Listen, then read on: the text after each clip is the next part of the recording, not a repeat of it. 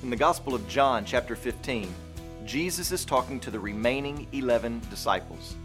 Judas has slithered out to set in motion the betrayal of Jesus.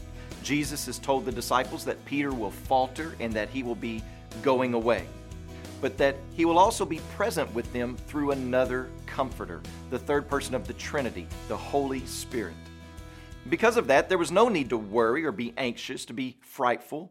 They would not be alone as they lived their lives in a post-crucifixion, post-resurrection world.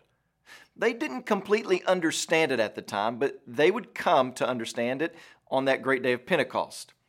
But Jesus is still encouraging them with these truths. The latest truth that he has exhorted them with is to abide in him.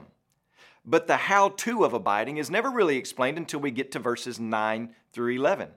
And this how-to is crucial. It's not been left up to us to decide for ourselves the way in which we will abide in Christ. He's the one who gives us these instructions.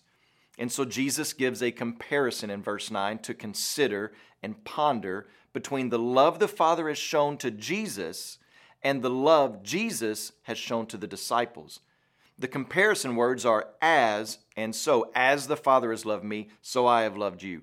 And when we come across comparisons, we need to stop and contemplate what's going on, or else we'll miss the force of the comparison and misinterpret the text. And there's much to consider in this comparison, as also there's much to rule out. The specific way God loves the Son is called his love of complacency. This is how the Puritans defined this aspect of God's love. In other words, God is satisfied. He takes pleasure in the work of the Son. We can see this as we look back through the Gospel of John and see where he mentions the Father's love for the Son. And it's that particular love that Jesus is speaking of here in John 15:9, and how he has loved and continues to love his own disciples. When they submit to the words and the teachings of Jesus in faith, Jesus smiles upon them and envelops them with his love. And by this, they are abiding in him, abiding in his word, remaining in the atmosphere of this particular dynamic of the love of Christ, experiencing the warmth of his presence. So what is Jesus saying to the disciples?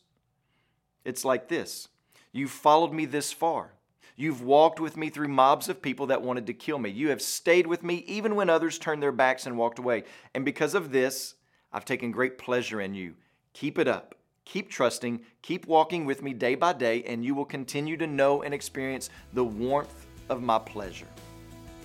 Today, as you walk with Christ and as you pray, please pray for Grady Johnson and his family, our missionaries in Mexico.